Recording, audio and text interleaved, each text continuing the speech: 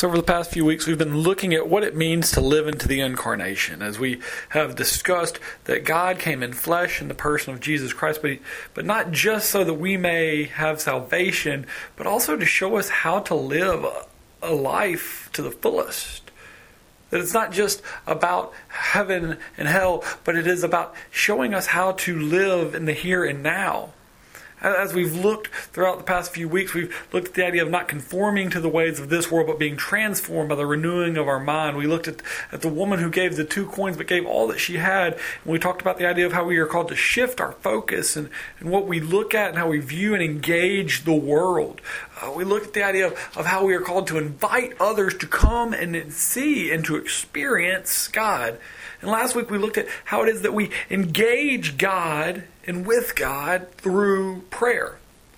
And today we're going to look at a familiar parable to many of us. It's the parable of the sower. It's in Matthew 13, where we hear that Jesus went out of the house and he sat by the lake. And as he was sitting there, the large crowds came and started kind of pressing in on him. So he got into a boat and he sat in it while they sat on the shore.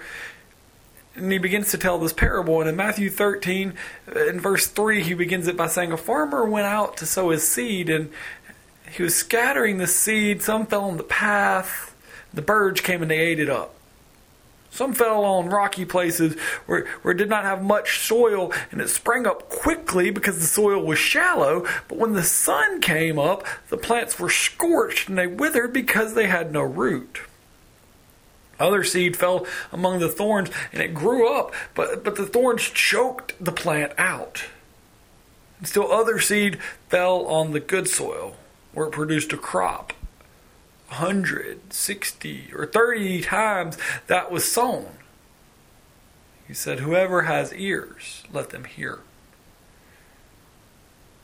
So if a genie was to come and give you a choice, what would you choose? Would you rather have a penny today that doubled every day for a month? So day 2 you would get 2 cents, and day 3 you would get 4 cents, and so on and so forth for 30 days? Or would you rather just have $1 million right now? Which would you take? If you do the math, the wise investment would be, I want to do the penny a day that doubles. Because over a 30-day period, you would receive $5,368,709.12. But I'm sure that if you've not heard this before, you would probably take the $1 million. And why? Well, you could look at the idea and blame it on instant gratification. Perhaps you don't understand the idea of investment. Perhaps you didn't realize how beneficial the reward of the penny would be. But you saw this and you said, this is here. You get too busy trying to get your reward, what benefits you in the here and now, not realizing how beneficial the other could be. And so you just did what benefited you in the moment. Well, this morning we hear about this familiar parable of the farmer, and as he's sowing his seeds, he does so in a way that the world may deem as frivolous, as a waste. He's just throwing seed wherever it may go. We've heard this parable before, and you've probably heard it translated that this parable, that God is the farmer, the people are the soil. But as I hear that, I just keep wondering to myself, wouldn't God know where the good soil is? The soil that will produce the greatest return? That would produce fruit? But what does God do? God invests in all soil. God says, I'm going to give all the soil an opportunity to bear fruit. Sometimes there will be no return, but I'm going to sow the seed of hope, of love, of joy, of peace, of care and compassion. And look, when it does bear fruit, look at the reward that it reaps. God makes an investment. God shows us how to make the greatest investment that we can make, which is an investment in others. I was reading of a study that was done in 1938 by Harvard, and in that study they took 268 sophomores and they analyzed everything about them. It said they analyzed their height, their weight, their cholesterol, the size of their skulls, everything they could, because they were trying to find a correlation with their lives and their health. And they continued to research and to follow them and to study them throughout their lives. And they found that there was one thing over all else that impacted their health. Any guesses? Robert Waldinger, the director of the study, who is also a professor of psychiatry at Harvard Medical School and a psychiatrist at Massachusetts General Hospital, said that several studies found that people's level of satisfaction with their relationships at age 50 was a better predictor of physical health than their cholesterol levels were. When he gathered together everything we knew, he said, about them at age 50, it wasn't their middle-age cholesterol levels that predicted how they were going to grow old. It was how satisfied they were with relationships. The people who were the most satisfied in their relationships at age 50 were the healthiest at age 80. The surprise finding is that our relationships and how happy we are in our relationships has a beautiful influence on our health. Close relationships, more so than money or fame, are what keep people happy throughout life, is what the study revealed. And he said those ties protect people from life's discontents. They help to delay mental and physical decline, and are better predictors of long and happy lives, more so than any social class, IQ, or even genes. That finding proved true across the board, no matter the socioeconomic, race, whatever, of the one being tested. So it appears that when Jesus talks about relationships, about love your neighbor and care for others and help those in need, that he truly does understand what is best for us. He really is showing us how to live a life and live life to its fullest by investing in people, by forming relationships, authentic and true. But let's be honest, relationships are hard. I mean, especially as we're preparing for Valentine's Day, many of us know how hard relationships can be.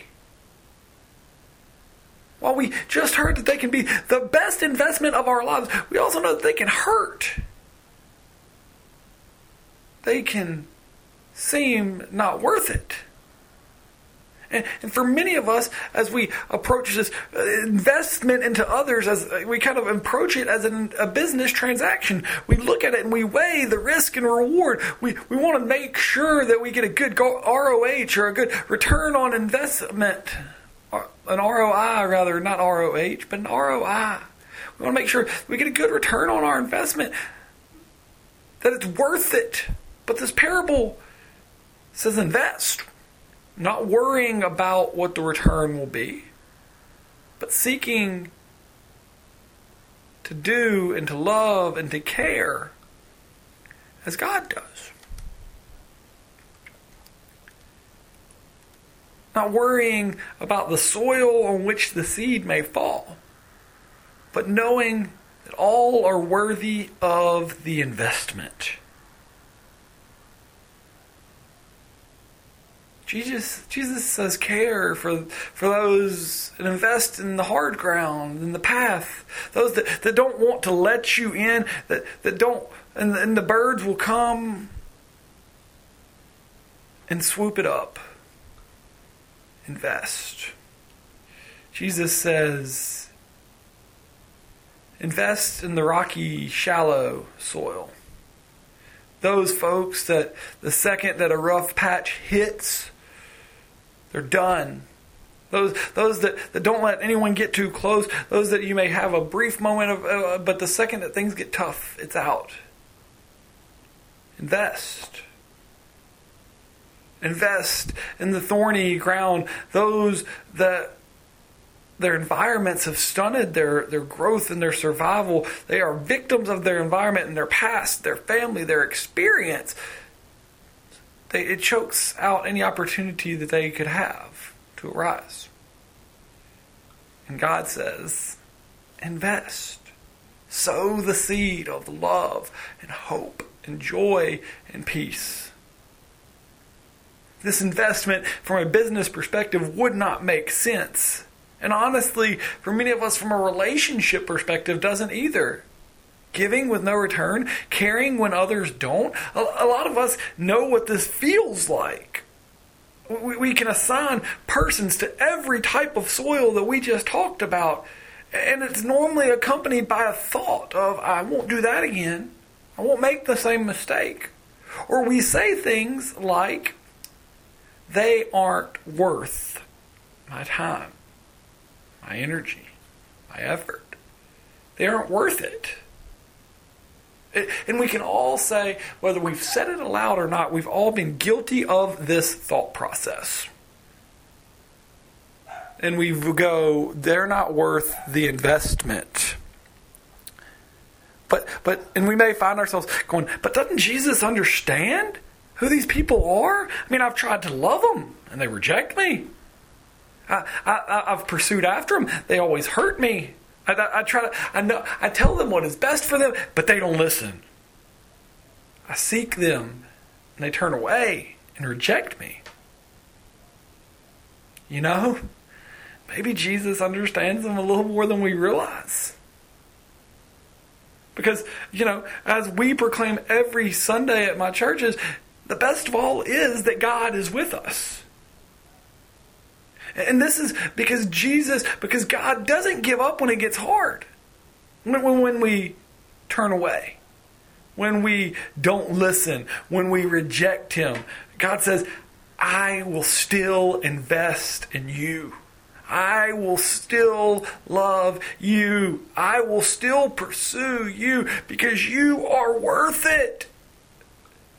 And what a beautiful thought that God chooses to invest in us, even when we are the hard soil, even when we are the thorny ground, even when we are the shallow.